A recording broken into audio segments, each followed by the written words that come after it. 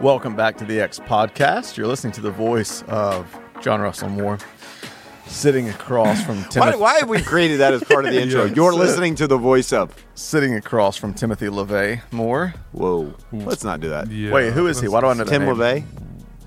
Who is he? Tim LaVey? Talking about Tim LaHaye? LaHaye? No, not Like, Tim LaHaye. You're Who- talking author about of Timothy Left McVeigh. Behind. Timothy. I don't He know. was the bomber, dude. Okay, so let's not call Timothy, you that. let's not do that. You're Let's saying, not I think call, that's let's not call you Tim that. McVeigh. And Wasn't then- his name? then Timothy we McVeigh? have- The Oklahoma City? Oklahoma City bomber, I Yeah, think, or yeah. something. Yeah. Yeah, let's Sorry. not do that. Sorry. Okay. Freudian slip. And then we have Zachary Brown, Just like the band. Band. just like the Every band. time. In the last episode, I referred to you as Zach Toes in the Sand Brown. Okay. Oh, we won't finish the rest of that. Yep. How are you? I'm good. How are you? Heard you're pretty bummed this Christmas season. That's not true. Is that not true? No, I'm very excited. I heard It's they're going to make a Hallmark movie about you and your family. You said that if there could be cameras that would follow my family around, it would the script would write itself Yes. for the holiday season. I was watching him last night. He feels so at home in the miserable cold. And you were just decked out, very cozy Christmas outfit, and just your beautiful children are running through. We're decorating the foyer last night. And, your kids, they're in that age, they're just so joyful and happy and cute and carefree, and they're swirling around their picturesque red, ponytails just swirling. And I'm watching you be like, now remember, be helpful. And I'm like, this is like the most wholesome family. There's got to be a Hallmark movie in here somewhere. Love it. Maybe you should come on certain times of the day. It's not always picture perfect. What's the phrase you made fun of me for a long time? There's no telling. The witching hour. Oh, yeah. He's like, I can't talk right now. It's the witching hour. I was like, whoa. Okay. For anyone listening, it's the hour between 5 and 6:30 p.m. Well, it's not really an hour, but it's When all the- 90-minute when all the kids turn into witches? No, it's when they're just crazy. That's what I said. The kids turn into witches. Is that what they call it, the witching hour? I think so. I don't know. It's like they forget all reason and form. They lose their and minds. They just Yeah. All right. So we have argued a lot about how we're going to approach this third topic, but we'll dive in and see where it goes. So basically, this is like an unofficial part 3 of an unofficial trifecta mini-series in the podcast stream we've had going. We did one a few weeks ago on the power of language when it comes to our faith, and we talked about the danger of God language. Then we had another one last week where we talked about the power of language you use when it comes to relationships, when it comes to others. And we talked about the danger of therapy speak. And of course, the whole kind of goal in these is to think at a higher level. It's not just the power of the words you choose, but the power of the language you use. Realizing that whenever we embrace or utilize a type of language, there are hidden meanings, assumptions, layers in that. I was reading an article today talked about they talk about in certain cultures where they don't have certain colors we have. It doesn't mean those colors don't exist. Yeah. But when we use words, we're not just picking words out of the world. Our words are literally shaping the identity that we are looking at. They're shaping our view of reality. And I don't think we realize how powerful that is. And so we've talked about the power of language with God, the power of language with others. I want to talk about, however best we can, the power of language when it comes to ideas. One of the big themes of this podcast is how do we talk about big ideas and how do we elevate the way we think about them? Yeah. And I think more often than not, we don't realize that the language we choose or even passively receive impacts the way we view those ideas. Mm-hmm. I mean, it really does. I think we don't understand the hidden narratives in them. And a few weeks ago, there's this masterclass thing that I've kind of subscribed to and been paying way too much money for that I've told you all about. And he did kind of his own exercise through this. And one of the quotes I wrote down, I just think this is really good. He says, when you embrace a language, you are embracing a reality behind that language, which is perfectly fine as long as you realize you're doing it. Yeah. And so the thought process experiment he took us through was, and this is very volatile, but the Israel-Hamas war. And his whole goal in walking through it was not even to like make a statement about what was going on and all the horrific things that were going on, but to really dissect some of the language being used. Yeah. And to say, Yeah. okay. Yeah. And so I think however we can approach this, I just want to have a conversation on how do we be intentional on the language we choose and on how we think through the language we're receiving when it comes to ideas. Big ideas being the ideas that really shape how we view reality. It could be religious, could be political, could be current events. But from the headlines we read every day to the political narratives that we subscribe to how we even talk about our faith, our language is reinforcing ideas and containing hidden narratives. And so I wanted to well, and what was really tough about this is we talked about we don't really want to get controversial. We've not been controversial in a while. Here's a really tough part about this. Why do I feel like you're trying to make us controversial? I'm not. Here's what's really hard Oh. is when I'm trying to think about relevant examples we could think of. It was almost impossible to find something that didn't have some sort of political nature. I think that's part. Maybe that just speaks to what we talked about. Everything's been politicized nowadays. Yeah.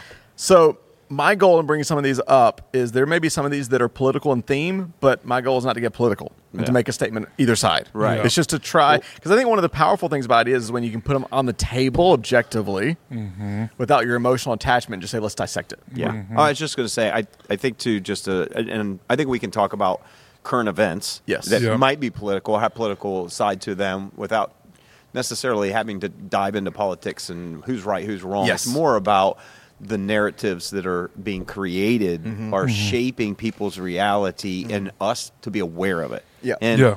I think a great example of even what you're referring to that I just remember that just stood out to me when you were talking about Israel Hamas. I just remember when everything first happened in Israel, October 7th, I think it was. It was October 7th? Yeah, I think Yep. it was. Yep. And, there was I remember with the BBC, and like the BBC refused to use the word terrorist when referring to Hamas, though almost every other major network would.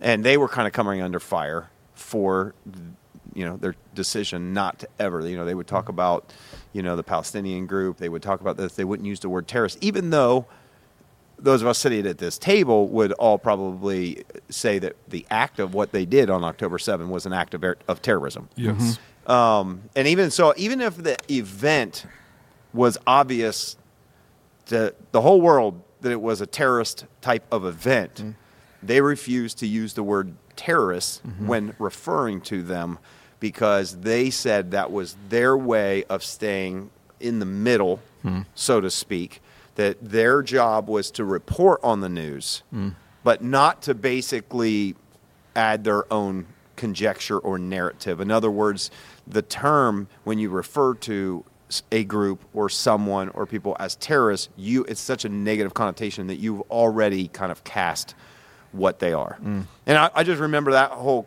thing blowing up and people just calling them out and other networks, and it was just, kind of blew over. But that's, I think, one example that I can think of that what you're talking about. Would you agree? No, I think that's a really good example. I actually have a fun example. Okay, that let's I'd be go. curious. And it's seasonal too. And so I want to Happy holidays. I want to get both of you on this. Merry Xmas. Uh-oh. That's it. Wait, is it really? No, for real. Yeah. So like, Oh, people freak out, I man. feel like this always comes up this time of year, and I see it on my social feeds and different things like that. It's the war on Christmas. Oh, yeah. You hear it all the time. It's like, oh, here it starts again. The war on Christmas. Merry Xmas. Of course, we're ex-church. I tell you what, here. it has. You don't know how much we have wanted to leverage the X and Xmas for purely branding reasons at X Church, But and yet we don't. Not because we maybe have a problem with it, but because we know how people feel, about the language. But it's interesting. Okay, so we know how people feel about it. They How do you obviously feel about there's it? strong reactions on either side of this idea. But to me, what's interesting is when people use the term "the war on Christmas," it implies a level of violence or opposition or of fighting. And I think that I'm going to extrapolate this across a bigger principle. I don't think it's not just this example with Christmas that we do this, but I think culturally, socially, we often will use military or war language that implies like fighting or violence in our language. Yeah. So that's definitely not one of the examples I originally thought of, but for our intents and purposes, let's take that language. Let's take that phrase. Yeah. And so let's do a thought experiment on it. Why are you laughing? I'm sorry. He shared a great example, and you go, "That was definitely not what I was expecting." I just could have I know what you were trying to do, but it sounded awful. You're like, that was just a terrible example. But since you went there, okay. We love you. I think it was just unexpected. What I meant. I think it was a great example. That's not Though, before we move on, because I think it's a great one, I would like to know what everybody's personal opinion is about using the term Xmas at this table. You first. You go first. You first. Me first? I'll go first. I'll go first. Since you just had such a terrible idea for an idea, my mind immediately goes to there is ironically a link between the name of our church and that phrase, which is X is the Greek letter for Christ. I know. And so I remember being in Bible school. This was a long time ago when this came up. And this is, I think, like Bible professor humor. But we were talking about Greek, and he's over there talking about it, and he was just like, I don't know why so many people have a problem with Xmas. He's somebody who's like trained. He's like capital letter for X in the Greek. It represents Christ. It is Christmas, but you hear so much, right? The reason why I say this is because you just dropped in what is kind of a weird controversy in the church world that anybody who's not from the church world listening probably going, what's wrong with that? And that's the only reason I said what I said. In the church world, people will say, you're taking Christ out of Christmas. Yeah. Right.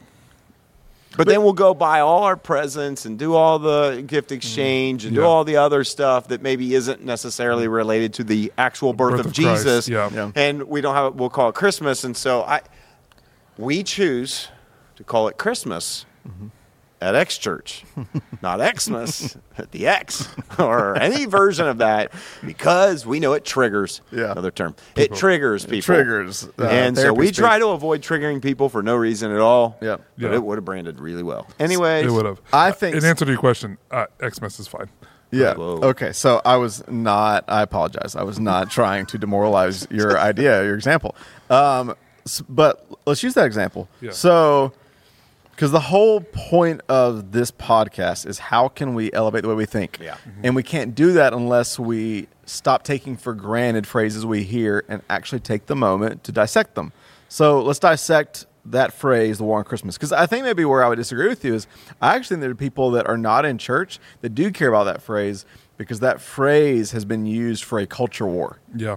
It's been used for a culture war. I think there are people who maybe wouldn't even really ever go to church but would actually find a way to make themselves angry about this or to let a certain movement make them angry about it. You're saying people that wouldn't go to church would find a reason to be angry about a church using Xmas? No. About the fact that there's so many Christians that care? About what I'm saying is there are people who wouldn't go to church but maybe would hear on a news station there is a war on Christmas. Oh, the and language. Would say, yes, there is.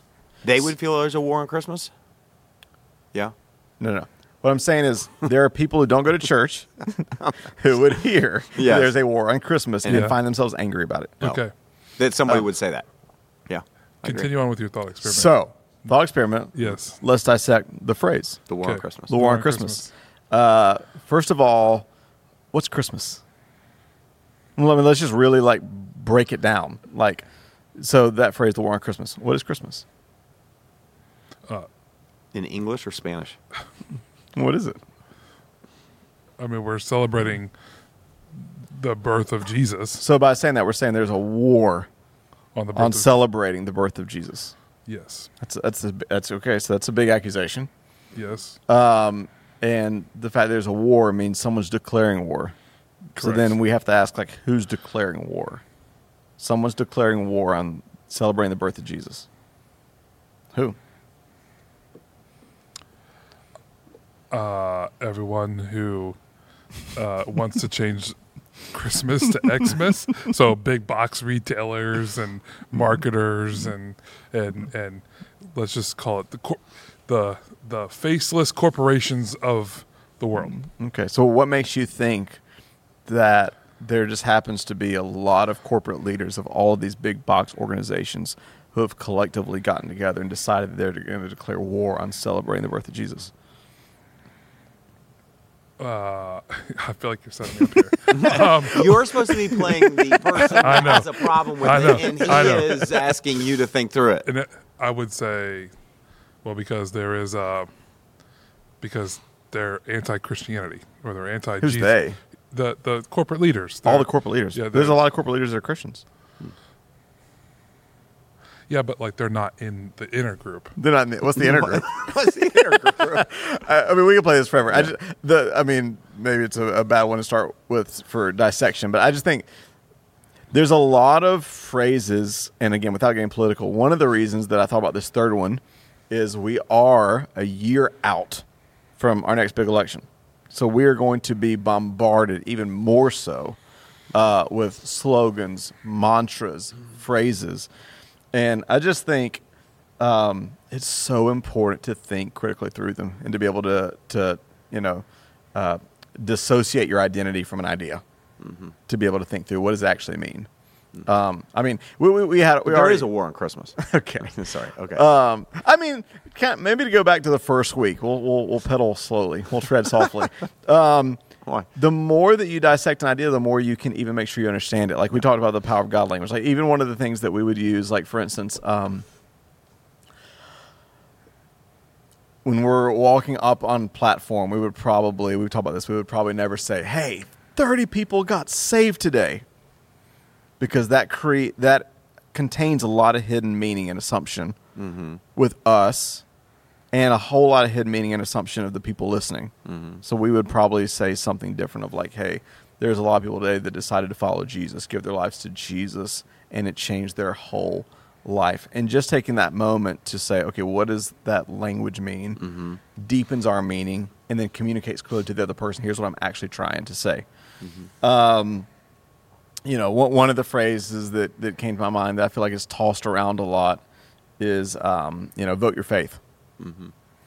But that's a phrase that contains a lot of assumption and contains a lot of narrative and it contains this hidden meaning of, well, that means you better vote this way or vote that way, or that everything in your faith journey needs to be legalized, or that everything. And so for me, it's just I'm just trying to think through like or even so when we went through the thought exercise of Israel and Hamas. A couple of the words that, we took time as a group to like break down is like, again, it's a tragic situation. This isn't commentary on what's going on. We've already had podcasts about the tragedy over there, the terrorist attack on Israel, also the empathy for the humanitarian plight that the Palestinians are facing, all of that stuff. But there's words being thrown around that have not been thought through and are just being used carelessly. Words like occupiers, occupied land. And then regardless of how you feel about it, like that contains a lot of assumption.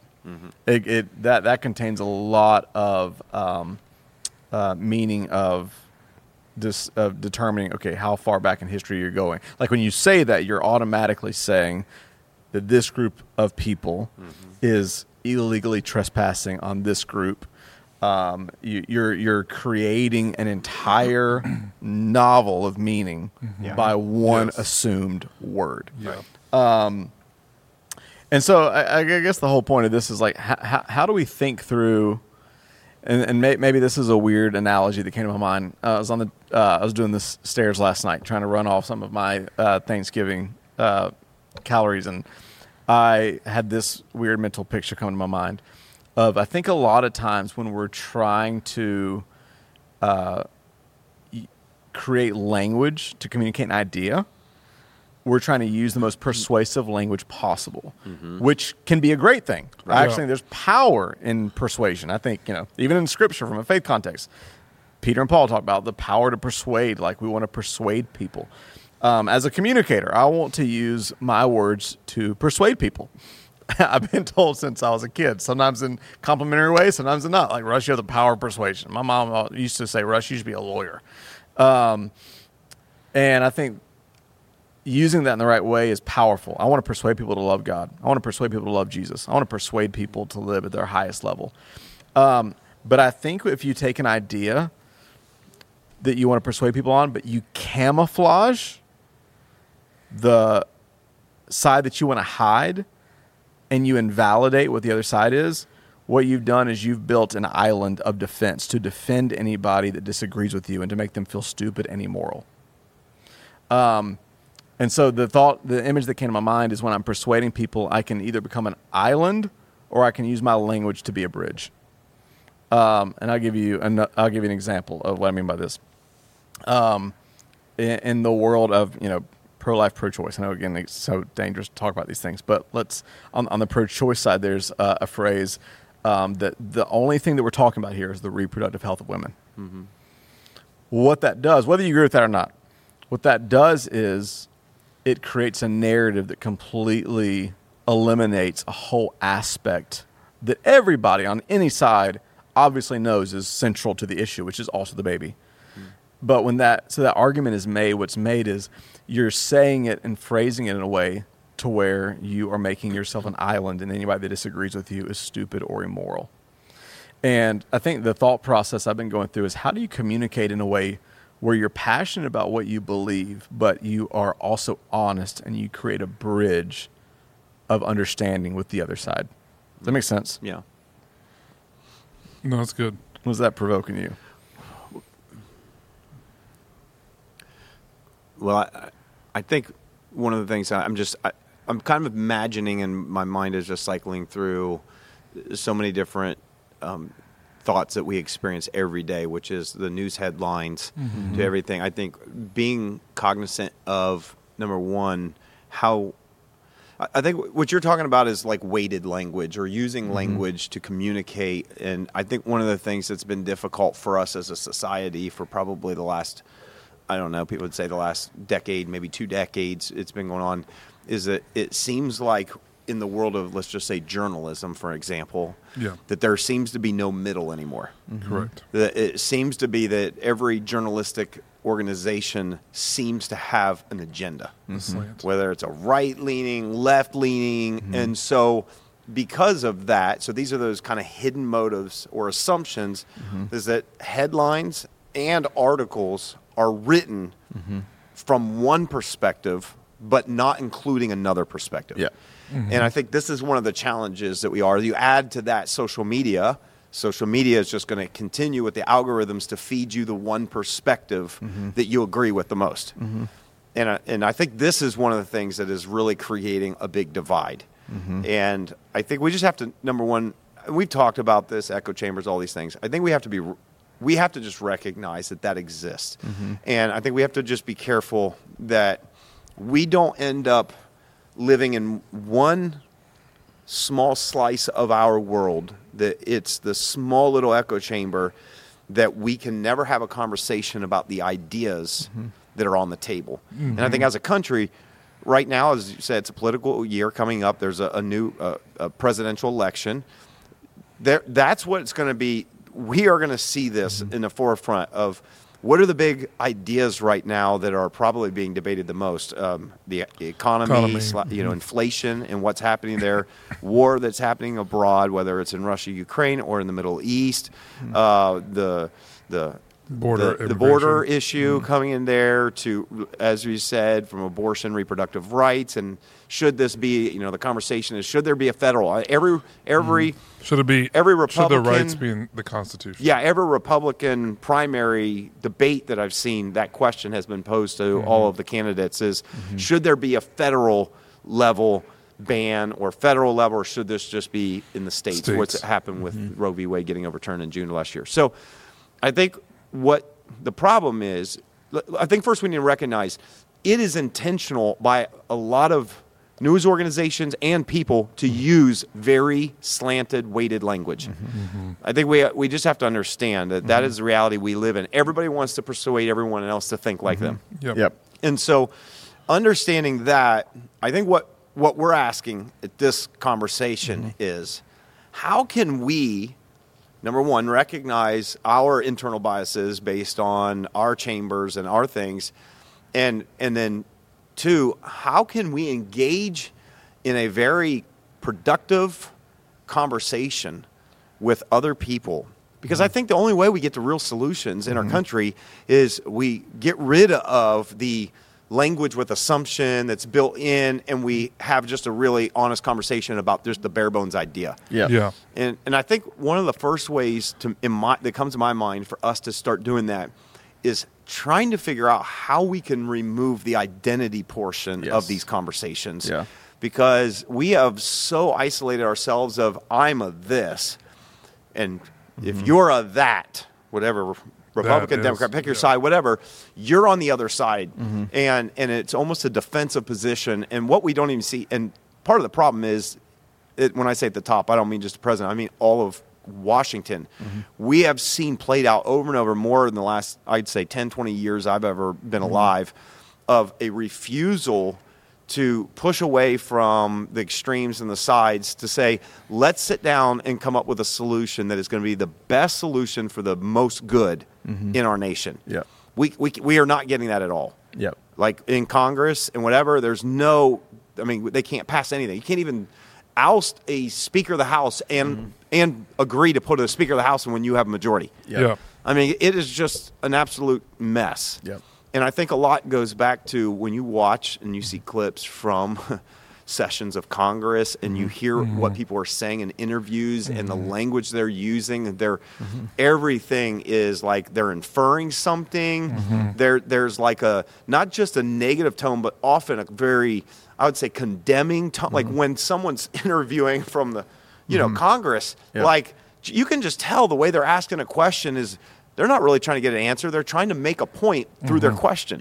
Yeah. And it's like, no wonder we can't get anywhere. Yeah. And so I think what we're saying, even probably on a personal level, how can each of us, and I'm just maybe trying to summarize for myself, if that's helpful at the table, how can I have an engaging conversation with someone who might think differently about a topic without using the kind of language that just shuts down the conversation? Yeah. Yeah. Would you agree that that's kind of like that's the basic good. thing that we're talking about? Yeah. And I think you have to first remove the identity politics out of the language that we use. Yeah, you can't have once you're echo chambered and you begin to view us versus them, like anybody that disagrees with you, as the enemy, you become intellectually compromised. Yeah. And you're not able to think critically. And so part of it is, how do you remove yourself and begin to treat ideas as something you don't possess? I heard somebody the other day talk about they knew somebody who was just a really dogmatic preacher, and their son for the longest time just rebelled and ran from God. And eventually, and this person didn't realize that the dogmatism and the legalism and the judgmentalism is what really drove their son away, because their son was more free-spirited, artistic, creative. And so this person finally talked to this old pastor when the son kind of had to turn around, gave his life to Jesus. And the pastor, still kind of clueless, told this person that had actually mentored him, said, well, did you see? My son finally gave his life to Jesus. I tried to tell him all his life, and I was right. Yeah. And the person told him, said, no, you aren't right. Jesus is right. And that sounds so simple, but I think like we get this emotional attachment to where if our ideas are attacked, we're attacked. Yeah. And so I think part of it, what you're saying, is so brilliant. There's got to be a greater value for truth than for ego. Yeah. And that can only happen when we disassociate from ego. I think another big thing too, honestly, this sounds so simple, is to just be honest about the issue. Yeah. It's hard to talk about without dancing around it, but that's why when I talk about the pro-life, pro-choice, is like, if you think, whatever side you're on, let's say you don't think that women's rights matter at all. Let's say you think babies don't matter at all. Well, just be honest about it. But don't use dishonest language. Yeah. Don't say this is just about the reproductive health of women. Yeah. Again, this is where the more, because I had to like wrestle through this concept, and last night, here's a thought I came to. The power of persuasion is amazing as long as I'm being honest. The moment I'm not being honest, it goes from an art of persuasion to an art of deception. Yeah. Because I'm camouflaging the real issues. And so part of this, we talked about this too, but this even goes back to, I had a conversation recently. I told you all, I've been watching, kind of observing this the last few years. When someone says, man, that person's just really telling it how it is and saying what they think. On one hand, and then on the other hand, the person that says that person's just getting way too political. I've watched this for about 3 years now, and I've come to the conclusion that really what only matters is whether that person is agreeing with what that person already thinks. Yeah. Because I've watched this, and I'm sure I'm guilty of it too. But I've noticed that if a celebrity says something political, then if you agree with them, you're happy they're just telling it like it is. Yeah. Or a pastor. Yes, Yeah, or a that's pastor. yeah. If you disagree with them, they're just being too political and they need to stay in their lane. Yeah. Yeah. Yep. But I just wonder how many of us are actually honest enough to see that. Do we see that, or are we so biased? Are we so tribalistic in our own camps Yeah. that we're not seeing it? So I think part of it is just being honest and saying, where are my blind spots? Yeah. Where am I emotionally attached? Where am I? If the moment the other person that you're talking to says something culturally, current event, societally, politically that you disagree with, and instead of listening to them, I already have in my mind the response that's been primed in me Yeah. of how they're wrong, then I'm not listening. Yeah. And it's hard for me to come from an honest place. So I think, just in my mind, some of what's popping in is what you said of how do I detach it from my identity, number one. Number two, how can I just have a radical commitment to be honest to myself? Yeah. Well, what do I actually believe about this and why? And then I think probably the third thing that I would add would be just how do I ask yourself, how do I have empathy for the person that I'm sitting across from? Because I think it is so easy to put yourself in a me versus them mindset. And I think the minute you do that, it's easy to dehumanize the person that you're sitting across the table from, or who you're trying to have a conversation with. And I think that the minute you do that's when you even lose the ability to think through what they're saying and to even process, okay, I hear what they're saying, but what's the idea behind what they're saying? Yes. And weed through that language. And I think it's really easy at times to just to look at people as just they're a walking billboard for whatever issues they're standing for. Yes. And I just think, ask yourself, okay, what's going on in their life that maybe makes them so passionate about this issue? Yeah. And the minute you start to ask yourself those why questions and begin to put yourself in their shoes, I just think it gives you the ability to elevate your thinking in terms of dealing with even specific people directly in front of you. Yeah, that's good. I think one of the things that where I've seen this play out that is kind of a unique situations that is, I'm very careful in these kind of moments, but I've had a few flights. I'm the kind of person that when I'm sitting, you're on full flights and sitting next to people, I'm not going to bug somebody, but I don't shy away from conversations because I enjoy it. My wife will sit next to me and she was just ears in. I don't want to talk to anybody. And I'm the kind of person that's oh, who am I sitting next to? And so I've had a few different flights where I've had some, really, I can think of 3 right now that have just had some fascinating conversations with people that just naturally have turned into talking about everything political, everything that is controversial you can imagine, and they know what I do for a living. Yeah. And I've had amazing conversations with people that don't go to church, and why they don't go to church would tell me, to people who kind of do and don't. I mentioned this, I think, on a previous podcast, but just even this summer flying, and I'm end up sitting next to this woman who is she's a lawyer from the state of Florida, and we're flying to Colorado. And we had the most fascinating, fun conversation about everything political you can imagine. I mean, this is in the height of all of the Donald Trump and the Mar-a-Lago and the whole case of documents and all that. This is in the height of all that in the summer. And what I always try to do in those moments. This is what I try to do. Number one, I always try to engage with a person, not to win an argument, but rather to, as you said, kind of like build a bridge. Just how do I get to know this as a person? And I'm always, again, partially it's my faith, partially it's what I do. It always ends up leading to conversations. But here's what I know. This is something I keep in the back of my mind. And I think maybe this would be something that every Christ follower should keep in their back of their mind, whether you work in a church or not. Because I work in a church and my role is a pastor, when people always say, what do you do? Where do you work? You know, and it comes up, it always puts a weight on me to remember that I don't just represent my own voice and opinions, but I represent Christ somehow. I'm representing a church. So when I'm talking to somebody, I remember that. You shouldn't have to be a pastor to feel that way. If you're a follower of Jesus, you should, without that even maybe coming up in conversation, remember I represent someone much bigger than just my own personal perspective and experience. And so because of that, when we get in conversations, I'm telling you, like, it never goes bad. Like, I get in conversations with people that very different. Different. I can tell on some issues, very different politically. That. And we, like, one guy had... Aren't those most stimulating conversations? I love them. I had one conversation with a guy who owned a Chick-fil-A, and we get done with a conversation, and he's giving me free Chick-fil-A gift cards, and he's basically says, we need more pastors like you in this world. And cool. I'm not, like, we disagreed literally, this was right, I was flying, it was right after the Roe v. Wade decision. And we got on the conversation about this. And he did not come from a church background necessarily. He grew up, but wasn't going to church, had a different, maybe, perspective than I did on some stuff as we're going through. But I was listening, and we're going, yeah, that's a great point. Yeah. What do you think about this?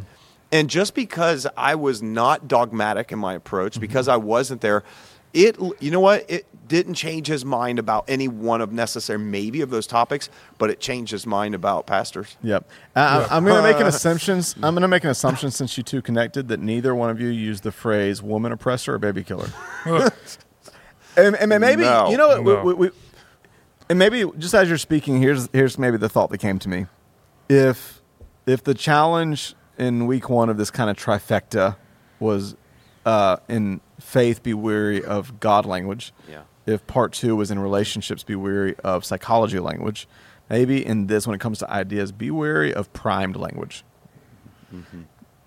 Like, if you have an idea and you're passionate about it, if you take time to strip away, like, all the, like, tribalistic language that shows how right you are, even if you don't ever change your mind about it, if you take a fresh approach with fresh language, it might actually deepen how you feel about it and improve the way that you communicate it to someone else.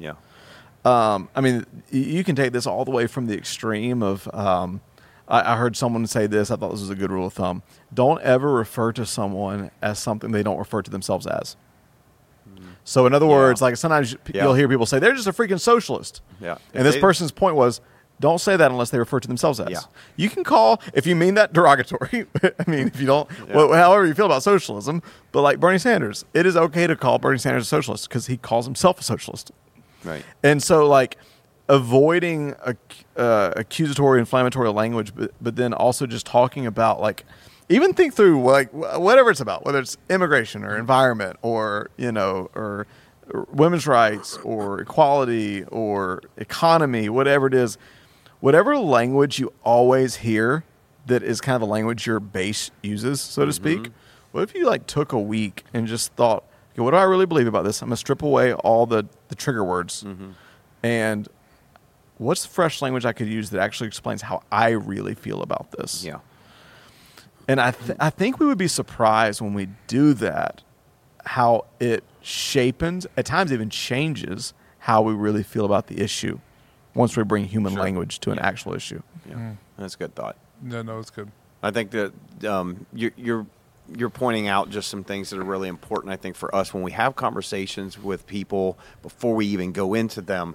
Have you had a moment to think through? And kind of like what we were messing around with and joking, but we didn't do, but just dissect the problem, dissect the issue without all of Yeah. the rhetoric that you're so used to hearing. And I agree. I think one of the things that gets in the way of having thoughtful conversations that could change someone's mind Yep. is that we do it from a position, rather than just as a person. Yep. Like we do it from like, well, I'm a this and you're a that, and it creates walls.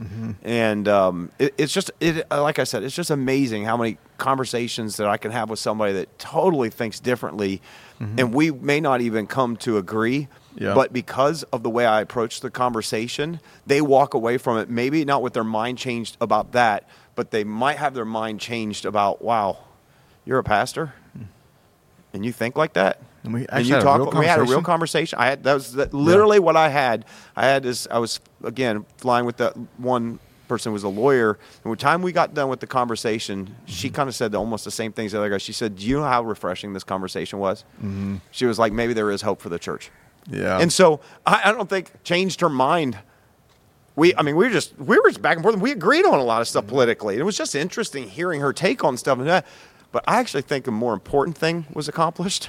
Yeah. Is that maybe she actually could see that, wow, there's a church or there's a pastor, there's people out there like you that just don't fall into a camp and just spit out rhetoric that is not intelligent. They aren't educated. They aren't this. They just use their, same arguments they have forever, and there's no conversation about it. Yeah. This is all really good, and you guys have articulated everything that I would agree with and say yes and amen to. I find myself sitting here as I'm listening to both of you talk and asking the question, maybe, how do I think even differently about this conversation that we're having? Because let's be honest, I know the way the three of us think, and we're probably very comfortable, more comfortable maybe than others in terms of operating in a gray space or opening up our minds to engage or that sort of thing. But I do think there are people who view ideas as dogmatic, very like this is either a true idea or a good idea or a bad idea.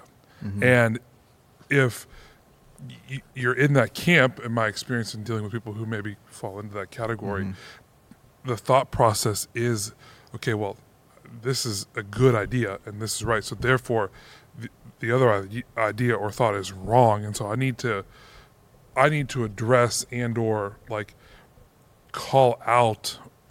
I don't even know if that's what I'm trying to say, but I like in some way, like it's like, no, this is just a bad idea. Like you're just wrong. If someone finds themselves in that boat, what are some ways that they can elevate their thinking or the way that they process and because if that's how you feel, and I just want to acknowledge that there are people who think that way, it would be hard if your core identity was no, like this is right, and I really believe this is wrong. Like that can be a harder. Are you trying to suggest that I'm just trying to clarify that what does a person do when, let's just say, their friend circle or their work circle or their family circle all seems to believe one way and thinks that anybody who thinks differently is in the wrong camp? Yes. And you might live a little bit in the wrong camp.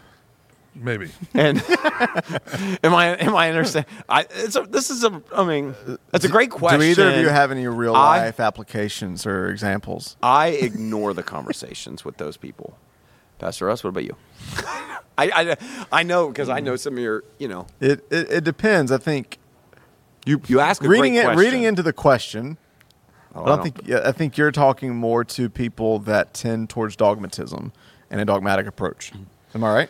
Yeah. Maybe, but again, I'm trying to actually, I don't want to say defend those people, but I'm saying for people who think that way, like there is like a core conviction that they're right, and that their idea is what is. I'll give you an example that's unrelated to anything that you have been in, but it's one I just had a conversation with someone about. It's the whole difference of when it comes to, again, this is an idea and an ideology, but transgender ideology is the whole idea of the pronoun, the pronoun hospitality versus not. And there are what you're suggesting, at least in this environment. Okay. I know that Yeah. wasn't what you were bringing up, No. but we've talked about this. Is that, and I was talking to another pastor. There are some people that literally it is their conviction Yeah. that for them to address someone who's transgender by a different pronoun than what they were born would have represented their birth Yeah. identity, maybe, or their, Yeah. their sexual identity, Yeah. is a lie. Yeah. And it's not that they Yeah, just want to that's be jerks. Perfect example. There's not they want to be jerks. They're not Yes. like I just, Yes. it's they have an absolute conviction and it Correct. feels morally wrong for them Yes. to do it. And so I was talking with another pastor and we got on this subject and he was even bringing up, he's like, no, I've had conversations with people. They're really good people. They're not Yeah. haters. They're not Yeah. this, but they do have a really strong conviction in Yeah. that area. Yeah. And so you're saying, what is your question in regards to that? Because I think that helps frame it. When I understand like a context like that, it helps me. What are you saying? So what are we I trying think we would look at a saying how situation to- like that, and I'm just going off of something you said. Okay, I'm not going to call someone by something that they wouldn't call themselves. So in that environment, Yeah. like, okay, what you're saying. how would I address them? But my core conviction is this: how do you do what you're asking Yeah. our listeners to do to elevate your thinking? Yeah, so I think when it comes to the transgender issue, my answer is go back to its complicated series and podcast. I had a feeling you were dancing around this and you weren't going to answer. I think It doesn't have to be from, that. from what that I think you're context. asking, I'll throw out a couple of thoughts that are percolating and we can just Yeah. popcorn Yeah. back and forth. I think number one is this. I am actually all about strong conviction. Anybody that knows me, I have very strong convictions. I've given my life for a few decades to convictions that I am willing to live and die for. I'm all about strong convictions. I go back often to G.K. Chesterton, though. Like, it's not arrogant to think you're right. It's just arrogant to be able to unimagine where you might be wrong. And I think a great starting place for any level of impact or intelligence is humility. So I think all of us need to run some litmus tests on ourselves. Again, a lot of what we're saying goes back to like cultural, political. If I view everybody who disagrees with me as the enemy, if I have come to the place where I lack any nuance and I broad brush all Republicans, broad brush all Democrats, broad brush anybody who's not a Christian, broad brush all men, broad brush all white or Latino. Whenever I've done that, I can know that I've compromised my intellectual validity. Right? So I think first off is like, how do I run litmus tests on myself, my language, my thinking, my assumptions, my stereotypes? You sent us this thing that I think's great, and I'll have to look at how much it is. But I think it's called, the Grounds? Ground news. The ground Ground.news. news. And I don't know what the source of it Yeah, I is, don't either. but basically one of the tools of it is it will literally show you a percentage of where you're getting your news, left or right, and then it'll show you here's where your blind spots are.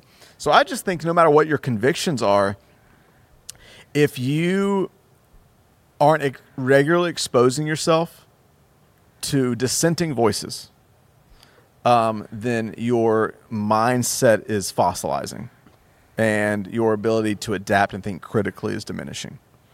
And that doesn't have anything to do with lessening your convictions. I mean, when as somebody one of my deep convictions is who Jesus is. When I spend time Real talking, quick, I agree with you. Not Yes. to push back on the moment, but No, do. I think that's a big fear for people, though. Yeah, People fear the minute that they start engaging with convictions and or ideas that are outside of what their very strong core convictions are, they begin to fear that they're going to compromise those convictions. then I would say they don't have very strong convictions. Because the more rooted I've become in who Jesus is, the less fearful I've become of somebody disagreeing with me. If I'm afraid to talk to somebody or read a book or listen to someone or have a conversation with someone who doesn't share the same belief as me, that fear is a giveaway that my belief is actually fragile. And or I have a fear of anything different. Honestly, when you first asked the question a minute ago, the first thought that came to my mind was the Pharisees had really strong convictions and were not open-minded and changed nothing. Jesus had the strongest conviction of any man alive and constantly spent people with time who disagreed with him and constantly asked questions and was seen as open and loving and changed the whole world. And so it kind of goes, I think one thing to go back to if you have really strong convictions is to seek what's your motive. Because if my motive is pride, then I am going to shut away, shun, and just be hostile towards anything or anyone who disagrees with me. If I have strong convictions, but my motive is love, then I'm actually going to open myself and run towards that. I'm going to seek to understand. It goes back to if I have strong convictions and my motive is pride and fear, I'll build an island. If I have strong convictions and my motive is love, then I'll build bridges. Yeah. And so part of it is, if you have strong convictions, as somebody who has really strong convictions in Jesus, that actually causes me to be ruthless with the language I choose, to be ruthless with the approach that I take, to be ruthless in the best way to build bridges, because I actually do have a strong conviction, and I want to find the best way in love and humility to share that with people. Really practical question. Okay. If someone has a very strong conviction on an issue, but they're still in process of exploring maybe another side or reading things like that, should they just avoid talking about it at all with other people? Give me an example. Let's go back to the pronoun. You don't want to use your example? example. I don't know if it was on. Should someone, if in the transgender pronoun example, should someone not even talk about or address like those things until they've worked it out? How they You mean feel like about with it? other people? No. Yeah. I think that's how you work things out. I think a big issue is that I really think what creates the camps and the situations that you're talking about is that there are people who are willing to listen to someone who has a different take on that idea, and then there are people who won't. I think that's the difference we're talking about in camps.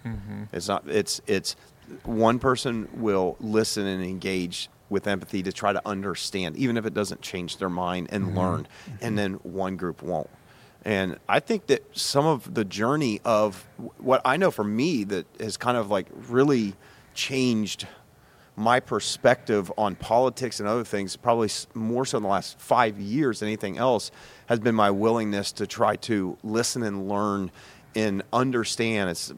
It's being on an airplane with somebody who's different, or just conversations with people who have a different view, or being willing to read a book that I would normally never pick up, or, because I've been challenged to, hey, I have a very strong assumption that I am right on this. And every time I read or listen or learn, something changes in me. And it doesn't necessarily mean that I've switched a conviction, but something has moved, and what has moved most often may not be the conviction, but it has been my response to people who are different. Could you say it this way? It hasn't changed your conviction usually, but it's textured your conviction, and it's textured 100%. your approach. So if you have a strong feeling on the topic of abortion, okay, and you are pro-life, and you're this, I completely understand that world. It's just something that I've come from in the church world and going up. I totally get that. I have this conviction. I hold it pro-life. It's me. But as I have listened to other people and learned about the challenges of whether it's the economic issues and the other things for what they're making an argument for, or the situations of like the friend of a family member that came to you that would end up having just this awful experience and situation through a very painful, it hasn't necessarily moved me over here. And I think that's the fear that a lot of people sometimes have. Yeah. But what it has done is it's changed the way I'll ever talk about this subject. Yeah. It's changed that where I have empathy and I go, I understand why you feel that way. Yeah. I may not share it, but I do. And what that has done is it's created a bridge to actually have the relationship, to have a conversation. Yeah. That is what changes people's minds eventually. Yeah. It is not standing on one side of the aisle and slinging words. Yeah.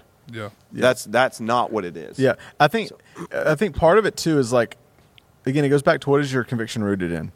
My whole, for me, what changed, kind of what you're asking a long time ago, is when I just got rid of, to the best of my ability, I mean, I'm always searching, okay, where is this in me? But completely got rid of any culture war mentality. Yeah. On the topic you just mentioned, I was listening to people even this weekend talk about transgenderism, but with anger. And when I think about people who are struggling in brokenness and sexual identity and gender identity, I think for me, I mean, the question is simply like, are you, like when you listen to yourself, do you sound angry at people or for people? Like, it was really interesting. Over Thanksgiving, me and my parents, we went to my dad's friend's side, and so it was like 25 people there for this Thanksgiving dinner, and I had one of the most fascinating conversations. I met this couple from Australia. It's really interesting, him talking about the political system. He said, "I'll tell you what's wrong with America." He said, "In Australia, we have 3 legitimate parties." He said, "And so you don't have time for this tribalism." He said, "Do you realize how binary and polarized everybody is here?" I was like, "Oh, you're preaching the choir." And so we started talking about it, and we got calling for 3 parties for a long time. Yeah, and we got into some fascinating conversations. And he even brought up transgenderism and had a very fascinating, I'd never thought of it like this before, had a very fascinating insight. He said that if you look back on almost any empire, and I don't know, so if you fact check me on this, on any empire, before they were destroyed, before the empire fell, culturally, societally, there was an erasure of genders. Now, I've never heard of this. Yeah. So do I understand, and again, if you're listening to this, you can go back to our It's Complicated series. It's a very textured conversation because I do think there is danger in what we've done to try, in many ways, unhealthily, to psychologically confuse young kids who would not otherwise be confused. Yeah. But we also know there are people who legitimately struggle. And if I'm in a culture war, then my quote-unquote conviction is going to make me mad at people and mad at quote-unquote a side that I think is trying to do something. But for me, I try to just consider myself not in a culture war, but in a spiritual war. So, which means I'm going to be postured not to be mad at people, but for people. I don't want to see anybody broken. I don't want to see anybody go through legitimate trauma and depression and the excruciating pain of identity confusion. And so, I mean, I don't know if that answers it, but it kind of goes back to motive. What's my conviction rooted in? Is it rooted in a culture war that I've been primed to be angry about? Or is it really rooted in for me as a follower of Jesus, rooted in a love for people and a faithfulness to what I believe Scripture teaches? And how can I take what Jesus has done in me and to the best of my ability, love people where they are, meet them with truth? Mm-hmm. But if it's compelled by love, it's not going to be fueled by anger. Mm-hmm. Good. I don't know if there's more to say.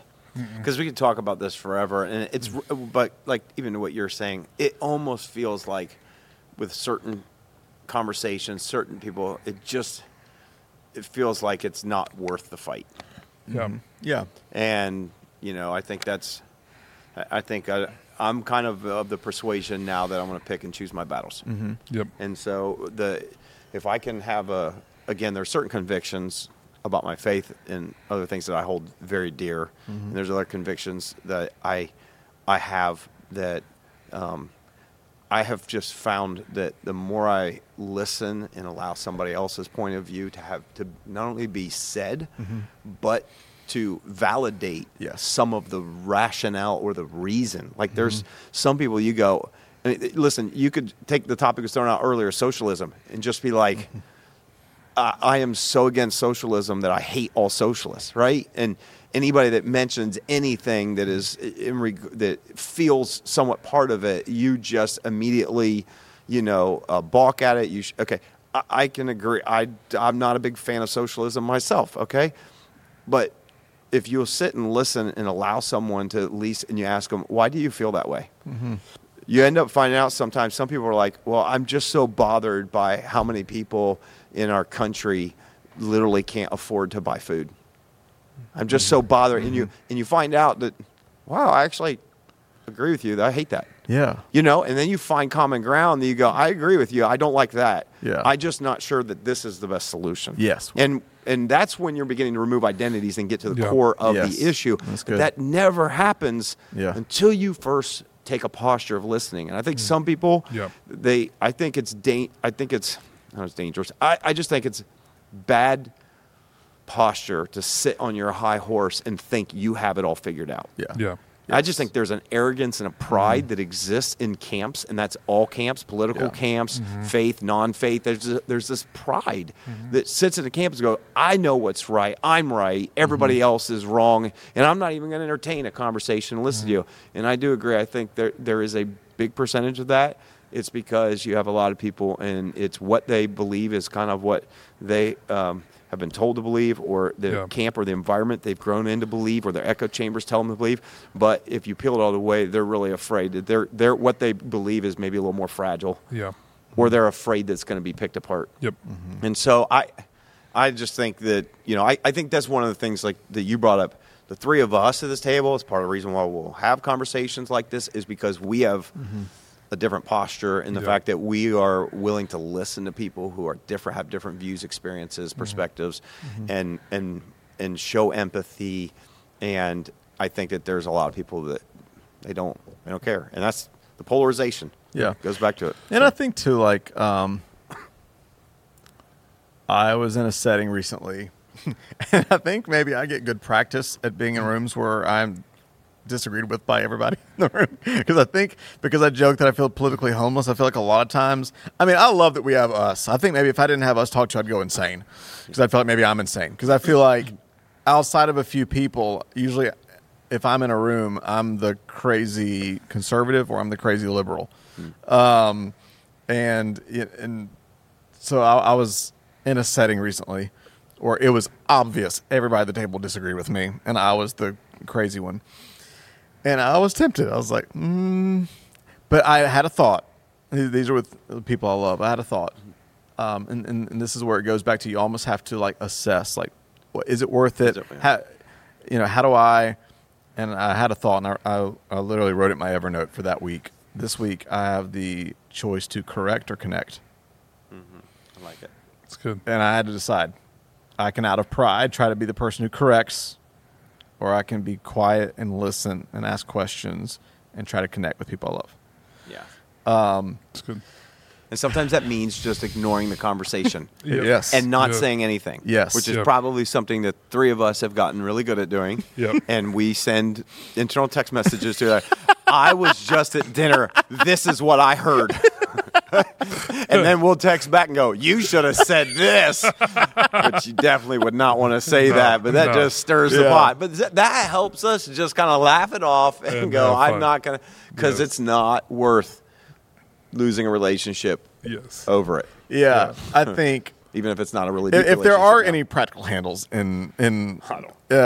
just if the desire, if you're watching or listening, and your desire, because I want to keep doing this, is to grow and to critically think through the ideas that you both hear and communicate. So if your goal is you want to actually think clearly and think well, number one. Number two, if there's things you're actually passionate about, like you said, you have convictions, but you want to actually communicate them in a way that might bring change, then I think, number one, be radically honest with yourself. Put all your ideas on the chopping block to be dissected, and start with your own. So I think that's the important part, because we're really good at dissecting the language of people who disagree with us. Yeah. But what if, especially going into election season, whatever side, whatever, I don't even care. But over the next year, over the next few weeks, like, take all of your ideas and dissect your language. Like, dissect your ideas. Detach them from your reality. It's okay to be wrong or right. We don't own ideas. But put them on the table and dissect them and be honest about them. A second thing is, and I think it's what we've all said in similar ways, but exposure. I think exposure is the antidote to rigidity, judgmentalism. Expose yourself to ideas. Actually genuinely listen. It's good. It's good. I just have one final question. Yes. Before we sign off, because you sign on, now we're signing off. In 2016, did you, Pastor Russ, feel the burn? The Bernie burn. Did you feel the burn? I did not feel the burn. Did you feel the burn? No, I did not. I bet you felt the burn. No, I think you felt the burn. I have A never little felt the bit. burn. Okay. I know you? No, it's not even worth asking you. No. Okay. But I do think we need a three-party system. Yes. Oh, it would be so great if we But could not just start socialism. over. I think Not of socialism, all the but assumptions people can make about the three of us at this table, none of us are socialists. No. I cannot stand socialism. Maybe that could be another fun one. What I think should there's a the- version what of should this libertarian that's interesting to me. Yeah, mystical third party be? But there's also parts that I don't like about it. So It's funny. This just thinking about that Australian couple and the third party thing, Yeah. because we all talk about we're like this. It's funny towards the end, like how's fascinating couple. They're literally, and the guy lost like 200 pounds in like a year and a half. Like That's human. cycles 50 miles a day. They're getting ready to fly over for some championship or whatever. So we're talking about the most interesting things in life and blah, blah, blah. And then I was like, you guys need to write a book. Like, they tell me all this story. And then my dad's best friend, I didn't even realize he had a copy of my book. He brings over and he's like, you guys should read this book. And they're like, who wrote this? Like, you wrote this book? And I was like, yeah. And she's looking at it and she goes, yeah, you left out. I'm just now realizing a detail of your life you left out. You're a pastor, huh? And I was like, yeah, I don't ever really tell people that. But that even once we'd actually had this nuanced, like interesting That's what- conversation, it just led to a whole nother layer Yeah. of just, It's cool. yeah. awesome. Good stuff. Hopefully helpful. Yep. Yeah. Yeah. Who do you think you're voting for in 2024, Pastor Zach? I don't know. Okay. I'll tell you if you tell me. But let's say it at the same I time. alre- already. Let's all say it at the same time. Ready? Okay. One, two, three. three. Russ. Jesus. I said Russ. I'll write your name in. Okay, you're right. My name in. I'll write your name in. Honestly, I'm just. I'm writing a name in at this point. Yeah, probably the same. I am just excited that on his new podcast tour, about 47% of the nation said they would vote for The Rock if he That ran is funny. for His president. name keeps coming up a lot. Yeah. Rock. I like the Rock. Oh, I like The Rock. Yeah. Okay. Yeah. What about you? Who you Yeah. voting for? I said I'm writing you a name. Oh, in. right, my name. Yeah. Okay. I think you do a great job. Write you in. Thank you. Don't you have to be a certain age? You're probably there. What is it? 45? Oh, that's funny. Is You it? know, What is it? No, 40? it's 38. No. 38? Yeah. Yeah. You, my Oh. my homeschool history. you would fit in with the last two. Well, then 38 works. Yeah, Oh, you could. Yeah, you would. You can run. I was just gonna say. You can run. Listen, Grandpa Moore. I was can't. gonna say. I'm Hold on. not old enough to You- run. It's let me- clear from our candidate choices. I'm like several decades away from might being be 40. qualified. Hold on. I don't think it's 38. Hold on. I think you're making. I I think- think it's 35 or 40. If you're a 90-year-old white man, you are eligible. We are. Yeah. I don't. Yeah. Okay. We can move on. 35. 35. There you go. Yep. You're definitely in it, and you're almost. I'm almost there. Woo! We get to vote for you at the next election. Should we get too spicy? Yes. Anyways. Oh. Okay. Good. That's good. Okay. All right. Well, so ends the trilogy of this little mini series, The Power of Language. So, let's avoid God language, therapy speak, and prime language and see how it may make our lives and relationships better. All right. Write us in, as always, podcast@thex.church. And until next time, we'll see them.